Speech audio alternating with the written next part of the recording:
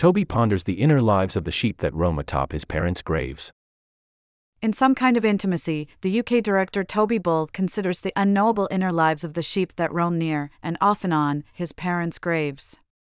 During a phone call with his brother, he wonders, do they in some way know that their parents are buried below? Could sheep ever know such a thing? Would they even need to know for the scene to have some sort of meaning? Comprised of sparse shots of the landscape in Shropshire where his parents are buried, Bull's short film forms an original and poignant meditation on loss.